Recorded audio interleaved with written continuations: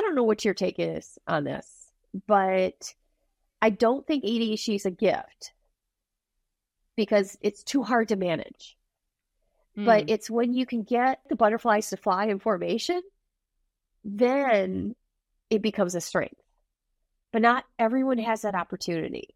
And so we have to be careful saying it's a strength, because I had enough going for me, I could eventually use it as a strength. You're privileged in that sense.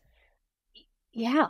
And so I kind of get a little bit weirded out when people are like, well, it's a gift. It's like, if you can harness it and you have the financial resources and tools. Exactly. Yep. Welcome to Successful with ADHD. I'm Brooke Schnittman, and if you have ADHD and are feeling overwhelmed, chaotic, and negative self-beliefs, you're in the right place. The Successful with ADHD podcast shares my guests' journeys of overcoming challenges, offering their tips and strategies for success to empower you to take control of your life and thrive with ADHD. Let's get started. Welcome, Dr. Tamara Rosier. I am thrilled that you get to share your wealth of knowledge with the Successful with ADHD podcast and ADHD community. You're amazing. Hey, thanks for having me. I'm so happy to be here. Love having you. It's good to see you, and you know I love talking to you. So, for those of you who don't know who Dr. Rosier is, she's the author of Your Brain's Not Broken. And if you haven't read that book, I highly recommend you do. She is a business owner. She was a high school teacher, a leadership consultant, a college administrator, and through her adventures has developed valuable insight into ADHD and how it affects one's life. She's also the founder of the ADHD Center of West Michigan. She leads a team of coaches, therapists, speech pathologists, and helps individual parents and families develop an understanding and learn effectively her skills to live with ADHD. And I have listened to Dr. Rosier in person at the ADHD conference. She highlights some of the key things in her practice and her book, and I've shared those practices with my clients as well. So welcome. Hey, thanks. So where do we want to start? I'm so excited to talk to you. Me too. I think we should just say we're so excited the whole time, and then people will continue to listen. Yeah. And I just want to apologize to your listeners. Yeah, I'm a little too enthusiastic with Brooke today. We met at a conference. She looks so much like my daughter that I'm just like, hey, I know you already, which is an ADHD kind of error that we might make. And so I'm like, I know you. And then she was nice enough not to go, get away from me, lady. And so that's how we became friends. Yeah. Well, you do have a daughter with my name, and it also feels like we have known each other for a really long time. Yeah. Yep. So you did not know that you had ADHD your whole life, correct? Oof, no. So I'm just going to give you a quick rundown. When I was in high school, I just thought I was dumb. And no one really expected me to go to college. In fact, I literally had a high school teacher surprised that I was looking at colleges. Plus, I was the first generation to go to college. So it's kind of like no one really expected me to do much in life. And I really think that had a lot to do with my ADHD. I know. I mean, I have a PhD now. I'm fine. But I really think, looking back, I was a female in the 1980s with ADHD. And I think they just thought, she's flighty, she's flaky, she's airheaded. Airheaded, by the way, for your listeners who are 50, that was the thing we used to say. Oh, no. Hey, I was a clueless lover. And remember that? With Alicia Silverstone? Yep. I get it. So I did go to college. But guess what? The first year of college, I really did poorly. Because I had absolutely no skills. And I found football players, and so in the library. And so I had this thing for quarterbacks. And guess what? In college, there's like 6 of them. And so I dated a couple of quarterbacks, never found the library, didn't do well. So you found the football fields. Yep. Yep. Okay. And then I went to a community college, and it kind of, I'm like, wait a minute, I got to do this differently. So I kind of grew up. And those of you who are listening, you know that the ADHD brains just starts to mature. We're about 3 years behind. So just around when I was turning 21, which would make it 18-year-old in neurotypical years, it started dawning on me like, hold up. You know what I think people do? I think they study. And this was a new revelation. And I'm like, hey, I just created this thing. I'm going to call it study time. And I used highlighters, and I found friends who study. And so I just kind of made it up from there. Now, flash forward to when I was teaching high school. Again, still, I didn't know I had ADHD. In undergrad, I read about this thing called ADD. That's what it was back then. Sure. And I'm like, wow, I have a lot of these characteristics. And I remember telling my dad, he was like, no, everyone has that. And he was half right. Everyone in my family does have that. But it's still called ADHD. Yeah. So now flash forward to when I was teaching in high school, I was really a good teacher to a certain group of kids. And you know what those kids People were. like you. Yeah. Totally. They were at risk. Yeah, we called them at risk. But really, they just had ADHD. Don't you think it's so interesting? Because I have the same exact story as far as being a special education teacher, going into that before I knew I had ADHD and having a niche for those types of children. Yeah. And they were like, you understand me. And I would have to speak to the general education teacher about what they need. And I just gravitated towards them. Yeah. It's like we're meant to help people like us. Yeah. Well, yes, I spoke their language. And if you know this, ADHD people will kind of speak their own language. And I've seen neurotypical people in the room going, what's happening between these two people? And ADHD people will just kind of sync up. And that's what you and I were able to do with our ADHD kids. Yes. The other thing is I taught Brit Lit. And I love British literature, but I think British literature is meant to be experienced. And so I never had a boring class because if I taught Beowulf, we were drinking ginger ale and talking about our comitatus. So, it was fun. And the other teachers hated me because we had a loud classroom. And yet they still learned. Yeah, I was hated too. It's so sad too. It's the older teachers who, and I'm not generalizing here, but there's a handful of teachers that shouldn't be teaching anymore. I think that's in any position, right? There's a handful of people that shouldn't be. And those teachers are like, oh, who's this new person off the block showing us up? Okay, I was young. I'm in my 50s now, but I had a lot of energy. And I got to tell you, I was past courageous to a little bit ballsy. You went directly to your supervisor, right? Like you just circumvented the levels of we're authority. Not doing this. I didn't even do that because I was really sure of myself back when I was in my 20s. And, in your 50s, you're like, whoa, slow that down.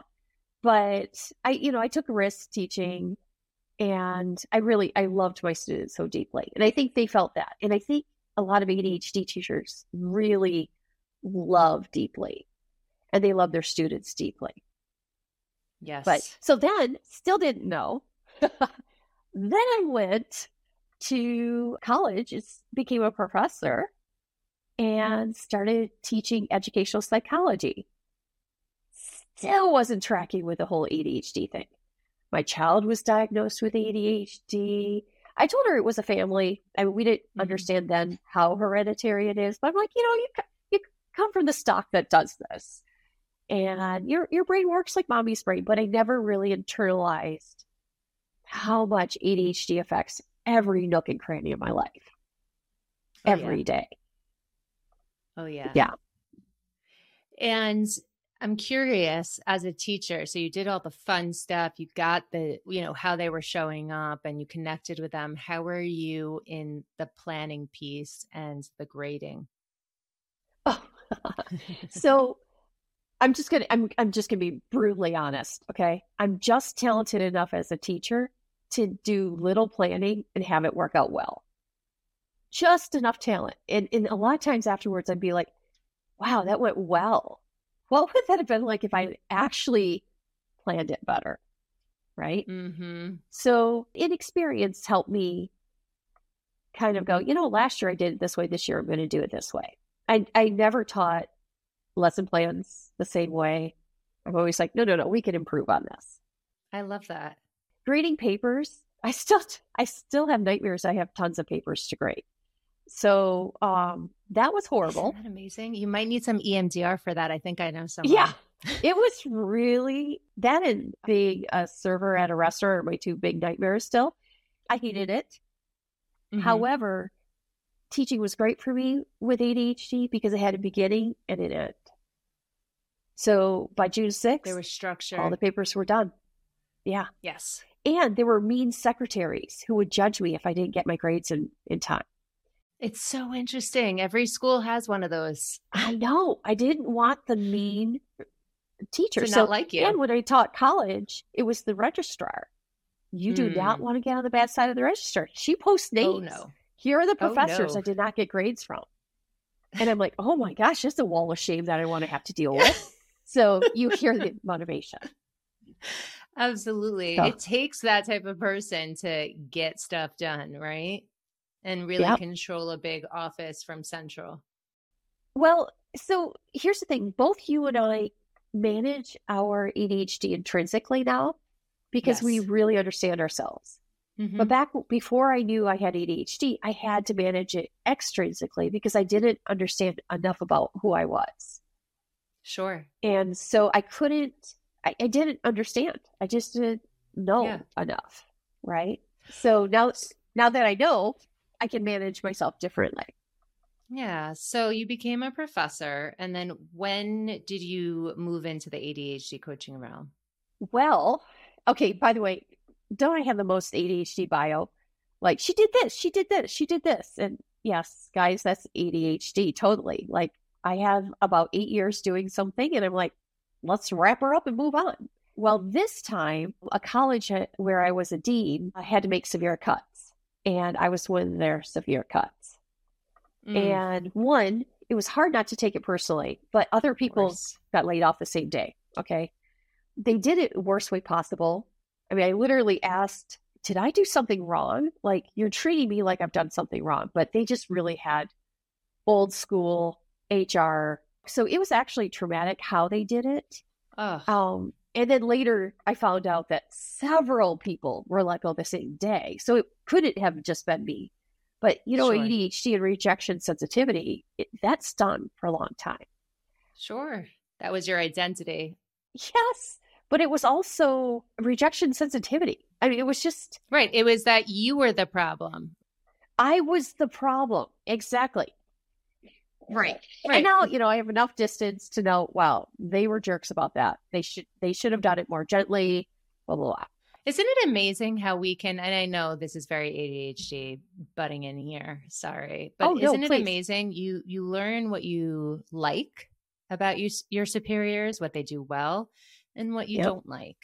We both have had plenty of bosses, and that's what makes us, I think, great business owners, because we can not do the things that we didn't like. Yeah. I just want to say this to your listeners. I once had a person who was my supervisor who hated me just because I had ADHD. Oof. How do you know that? And it was hard. And she was a harsh woman because her dean, I went to her dean and said, I'm really having problems here. And she goes, oh, no, she thinks you're doing good work. She just doesn't like you. And she didn't. And I know why. She was kind of like a micromanager and wanted to know where I was every day. I mean, this isn't higher education. No one should treat people like this in higher education. Sure.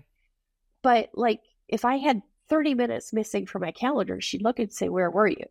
Did she have ADHD too? No, she did not. Okay. Guaranteed. She had a rough Okay. background, but her voice got in my head, and it was a self-loathing voice. And I'm saying this on purpose to your listeners, in case there's someone out there listening to go, I know my supervisor hates me, and I can't do anything to make it right. And all I can say is, get out of that. First of all, make sure you're doing your job. And here's the thing: I had great reviews. I was doing well, but she hated my ADHD errors. Oof. Quick example: I was supposed to bring a plate from home for cookies, and I forgot the plate from home. So, of course, in universities, there's kitchens everywhere and I just went scrounging through a kitchen, found a plate that someone else brought from home and left, and I brought it in. And she was so angry. And I remember her yelling, saying, "You just think everything's going to work out." Yeah. Okay. And okay, Brooke, I had the same, I do. This is a big problem. But I was in my 30s then. I was crushed. sure. And I'm telling, I want your listeners to hear this, because it might sound like I've had a lot of good experiences, but I've had those good experiences only through persistence and resilience. And so your listeners might feel like I'm getting beat down. And I want to encourage them, build up that resilience and persistence. And if you have to leave and find a different position, do it. Don't let it beat you. But for a long time, her voice was the saboteur in my head. And it took years to unwind that. It's crazy how that can be encoded into our brain for so long that we have to do this deep work to get it out of our head. You were saying you still, I don't know if you're joking or not, but you still have these dreams of things that you quote unquote didn't like or failed at or, and I do too. That's why I need to hire Noelle. So what the funny thing is, now there's stress dreams, and in my dream I'm like, no, I don't do this job anymore, guys. That's your job. Yes. And so I tell someone else. So I talk in my dream now. Yes. Oh, wow. That's wonderful. Yeah. But anytime I'm stressed, I'll have a dream that I'm a server at TGI Fridays and I'm trying to get desserts out to hundreds of people. So, yeah. My number one nightmare is that I showed up to the test and I haven't gone to any of the classes. Oh, I've had that one too. Yeah. Yeah. I've also, I had a severe job workplace bullying experience with a co-teacher who is, I don't even think she was neurotypical, but she was older. She was my mentor, which she shouldn't have been because she was a co-teacher. She comes back in my dreams and it's not a bad dream, but I don't want her in there. And it's amazing that stress, how that can really stay with us for life. Yeah. And in fact, I'd like to kind of encourage your listeners, when you have those stress dreams, stop and go, oh, my brain's still processing that. And it's okay. My brain's still processing. And it's just letting it out little by little. I mean, I haven't had the dessert dream. I call it the dessert hell dream. I haven't had that in a couple years, but usually that one comes up if I am hitting a deadline or something like that. Wow, so, I love that. So being able to just say your brain is still processing it and accept it. Yeah, and accept it, and it's fine. And, okay. ADHD people tend to be pretty vivid dreamers. And I don't know if you guys know this, but genetically, there's genetics that are tied to vivid dreaming. Mm-hmm. Wow. And so most of us have that kind of genetic code for vivid dreaming. Plus, our sleep cycles are reversed. And so the nighttime. Yep. So we do our biggest dreaming right before we're supposed to wake up. That's why we wake up wait, I was just somewhere else. But just be kind when you process those dreams instead of being anxious. Oh, my brain's helping me release that. And I appreciate that. Tell me what got you into ADHD coaching? So you got let go. Yep. I'm laughing because I got let go. I was applying to jobs to get back into higher education. And the whole time I'm like, I don't want to go back into higher education. And this was my quandary. I love teaching. I love it. And it's fun. And You're still doing it. Exactly. And so I'm like, what do I do? And so I had coffee with a good friend. And he is an ADHD doctor. Mm. And he said, you'd make a good ADHD coach. I said, really? What is that? Isn't that amazing? Remember, this was when ADHD coaching was still only about 7 to 10 years old. I'm like, is that a thing? Like, do people get paid for that? And he still laughs. Like, all I had to do is say that, and now you're the president of ACO, which is the coaching organization. So it was kind of funny. It just took one word from someone to go, oh, yes, yeah, I could do that. We so have the same story. You're I had kidding. no idea. Well, I don't think we've spoken about this. No. I had no idea ADHD coaching was the thing. When I decided right. to leave administration in the public school system, I was like, I don't know what I'm going to do. And I am going to try to start my own business, but I don't know in what. So, of course, I fell back into some education roles, which I didn't want to because of my bad experience in administration. And then another ADHD coach who I met here like 6 years ago said, you would be a great ADHD coach. I said, tell me everything. Yeah. And then I jumped right into it and got all the training. I love it. I love it. That is the same thing. It's like, is that? And I didn't know I had ADHD at that time too. Did you know that you had ADHD at that time? Yeah. By that time, I was starting to come to grips that, my brain might not be broken, but there is something different about it. Mm. That was when I was starting to do the deep work at kind of getting rid of the saboteurs I picked up along the way. And that's actually a problem with ADHD is we pick up the negative voices very easily. And fortunately, you and I are perceptive to the positive voices going, you should be a coach. We're like, okay, where do I sign up? So it's my arm. Yeah, let's do it.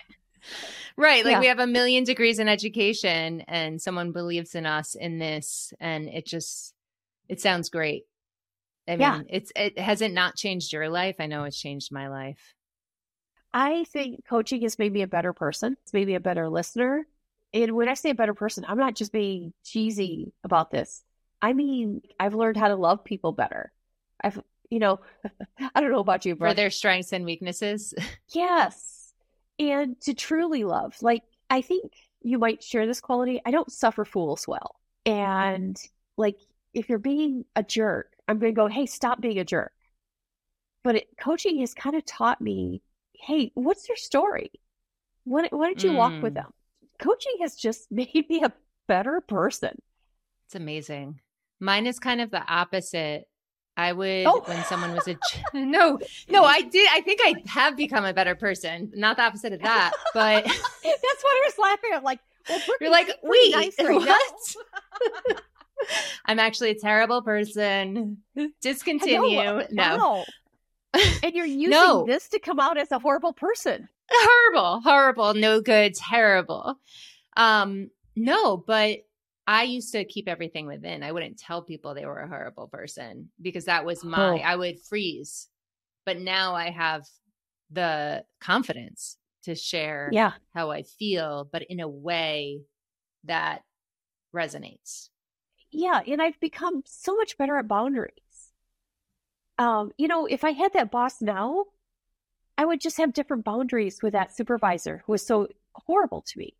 I just have different boundaries. Before it was like I didn't have any membrane protecting me from anything. And so I would just let anyone's negativity come in to me and just kind of take it like, well, you're probably right. And now I'd be like, I don't think you're right. So Good for you. So coaching has been wonderful for me. I think it's made me a better parent too. And so a better spouse, a better parent, a better person. Yeah. Is there anything else you can get better on? Well, I got to tell you, I still have a long ways to go, right? Okay. Don't but we it always? really has helped me with understanding boundaries. I love that. I Yeah. love that. So you became an ADHD coach. I'm guessing that your practice just boomed and then you said, okay, I need to hire people. Well, it was slow to build clients. And remember, this is about 10 years ago. It was slow going. ADHD wasn't as like now it's really known. Prevalent. Like, yeah, ADHD coaching certainly wasn't a thing yet, really. And so I was building it. And then I got this bee in my bonnet where I'm like, I got to build an ADHD center. And my husband's I like, love that. what's your business plan? I'm like, it's simple. I don't have one. I I build a rent this business. dumpy office. Yeah, I rent this dumpy office and I can pay for the rent. Isn't that amazing? I totally did the Field of Dreams thing. Like, if I build it, they will come. And the they I was referring to and hoping for were really talented people. And I have to tell you, I have the strongest staff. I am so proud of them. They You are do. amazing professionals. And each of them all are kind of cutting their own path in their profession that's new and variant. And I just love it. I'm not trying to I'm just so proud of them. Like, No, I met two of them and they were fantastic. So if you're listening out there, I didn't start my business with a business plan either. now what is that? I think that's for neurotypical people. Yeah. Yeah. Yeah. I mean, I think it's important now that you have built it to an empire to make sure that you're looking at your numbers and you're accountable and you're continuing to grow. But yeah, anyway. Yeah, we're not big dummies. It's just we feel the dreams to get it started. We become rational to maintain it. Yes. Yeah. So you need the motivation to start it. Yep. Whether it be a disappointment at work or yearning for something better. Yeah. Can I bring up a point around that? Because I still get a little touchy if someone calls me successful. I kind of have that, you take that back. What do you mean by that?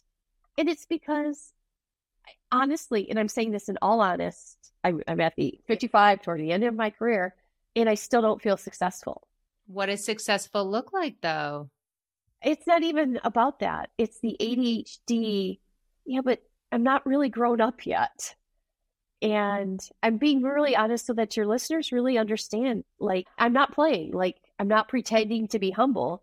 If someone says, well, you're successful, my first thought is, well, you surely don't know what you're talking about. And I'm saying it because I know that's an ADHD thing kind of built in. It's a belief. Yes. I'll be successful when I've grown up. And I forgot to grow up along the way. And so I'm just saying that I know that we need to learn to be proud of ourselves, blah, blah, blah. But there's still what is successful. And I do measure my success, by the way, by the quality of my relationships. I think it's wonderful. And also, if you are bringing people into your life who are terrible people, which I can't imagine you do, then your quality of relationship will be terrible, right? Yep. Yeah. Yeah. So did I. Yeah. I let just any Joe Schmo who wanted to come in and wreck anyone who is nice to you and exciting, right? Oh my gosh, Brooke. Yes. And it just, so now I have healthy boundaries and I truly have beautiful people in my life. And I'm really proud of that. That's successful to me. But when people, point to my career, I'm like, as my kids say, well, Mom, you're just hitting your second wind right now. You're not at the end yet. I'm working on my second book. I think you knew that. Yes. I'm still growing. I haven't reached that magical successful spot yet, professionally. And I'm sharing this. You don't even know what that is, though. Right. I'm sharing this with your listeners because a lot of my clients really resonate with that. Oh, yeah. We're so gap focused and we think about like what's next for us. And we forget to stop and be like, wait a second. Whoa, hold on. It was my dream to write that book. And now I'm on my second book.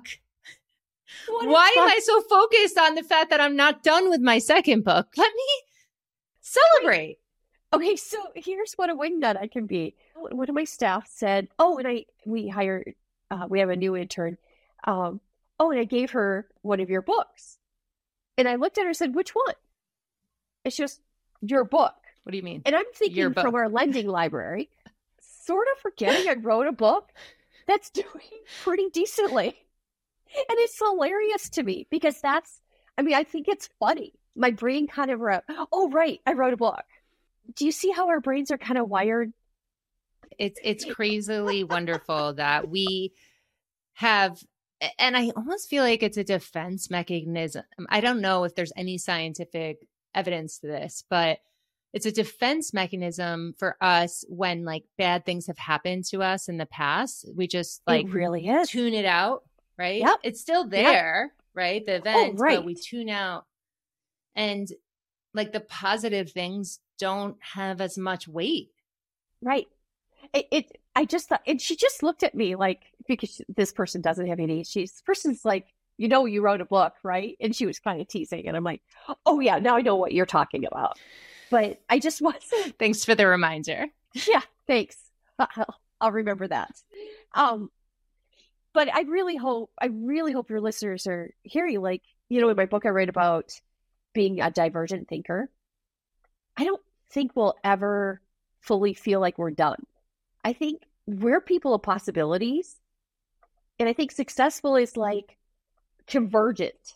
Like you are successful stamp. Whereas we're divergent going, how can I get more of this? Right. Well, that's why this podcast is full, F-U-L-L, right? So it's like, what is filling to you? Your definition of success is different from someone else's. So are you full at the moment? If you are, that's success.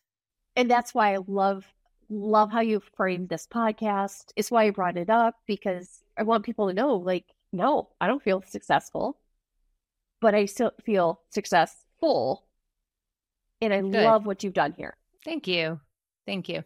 And to your point, it's probably the reason why most visionaries, successful visionaries who will not stop, have ADHD. Oh, yeah. I mean, I don't think it's diagnosed that Elon Musk has ADHD, but he does have autism. Albert Einstein has ADHD. Thomas Edison has ADHD. Yep. Richard Branson has ADHD. I mean, the list goes on and on. Going way back, Da Vinci. Exactly. Yeah. We don't stop. I don't know what your take is on this, but I don't think ADHD is a gift because it's too hard to manage. But it's when you can get the butterflies to fly in formation, then it becomes a strength. But not everyone has that opportunity. And so we have to be careful saying it's a strength, because I had enough going for me, I could eventually use it as a strength. You're privileged in that sense. Yeah. And so I kind of get a little bit weirded out when people are like, well, it's a gift. It's like, if you can harness it and you have the financial resources and tools. Exactly. Yep. Exactly. So to bring both topics together, yesterday I was interviewed by Forbes, and I was gosh, girl.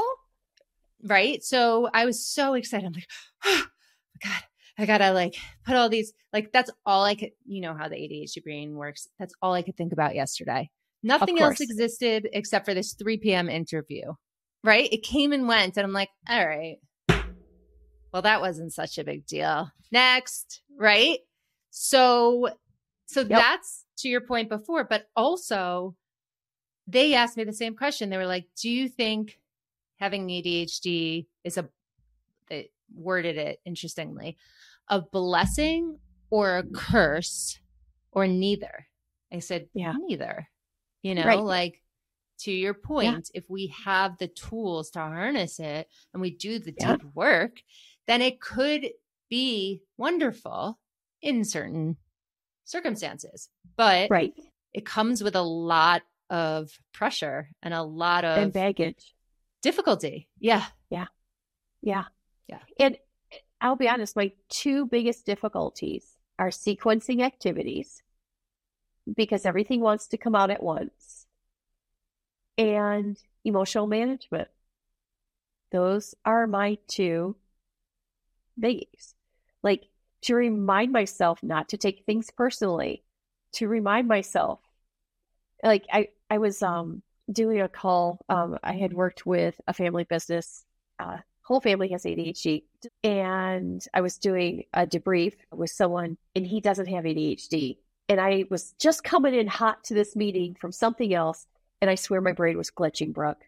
Like, I was like, and I was saying wrong names. I was saying wrong things. I was glitching. You were nervous. No, I wasn't even nervous. Oh. I was literally glitching on the sequencing of words coming out of my mouth. Gotcha. I didn't take time to like calm myself down before this debrief. And you know what this wonderful person did? He sat there and he waited. And at the end of the call, once I got my unglitched brain together, I said, "Hey, thanks for being patient while I glitched for the first 10 minutes of our call." And he smiled and he said, "Tamara, I know you. You have good stuff. And if I just am patient, it'll all come out." And I thought, wow, that he's really loving. And he's neurotypical, right? But and he that understands. That was kindness that most ADHD people just don't experience. And it was beautiful. So for those of the listeners here, we have an expert ADHD coach admitting that you still have struggles. Like, you are not perfect, but at the same time, like, you might get nervous in that moment, but you give yourself grace afterwards and you can laugh about it because you know, hopefully, how good you are. Well, thank you for sharing that. I think that's definitely going to resonate for our listeners. So because we're coming up on time here, what would you say your number one success tip for listeners are?